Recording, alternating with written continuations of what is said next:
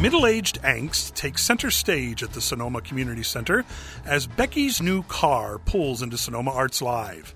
Stephen Dietz's bittersweet comedy runs through June 25th. Becky Foster has reached the "is that all there is" stage in her life. She's got a job that overworks her, co-workers that don't appreciate her, and a grown psychology-majoring son living in her basement.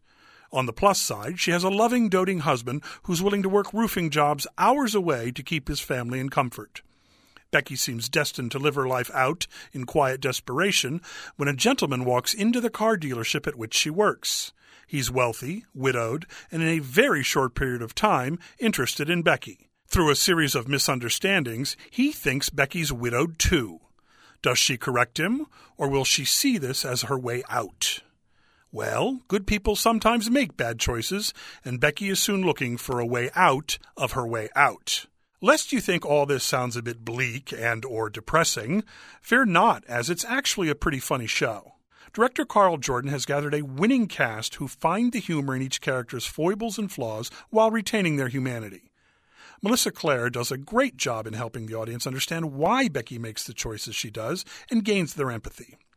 Dietz has the character break the fourth wall and directly interact with the audience throughout the show, which can be awkward, but Claire handles it with aplomb. Mike Pavone as Walter Flood makes for a charming gentleman suitor who stumbles upon Becky and may be a way out of his funk at the loss of his wife. It's easy to see why Becky could risk everything for him. Matt Whithouse does very well as the good-hearted husband Joe, whose obliging manner turns a bit dark by show's end. Michael Temple does a good job as the basement-dwelling, pizza-swilling Chris, who pontificates on the psychological state of all and drives his mother nuts. Katie Kelly has some nice moments as Kenny Flood, Walter's daughter, particularly when dealing with a potential gold-digging neighbor, a boozy and biting Serena Elise Flores. The show's single funniest moment comes courtesy of Stephen Dietz, no relation to the playwright, as Becky's co-worker Steve, with a monologue that involves a mother, a child, a puppy, and a cliff. It's not giving anything away to say that all these characters cross paths, and while the specific circumstances strain credulity, sometimes you just have to go with the flow. Claire's and Pavone's performances are the initial hooks that make you willing to go along for the ride. Set designer Bruce Lakovic manages to fit 4 distinct settings onto the small rotary stage, with Becky scurrying between her living room, her office, her car, and Walter's home.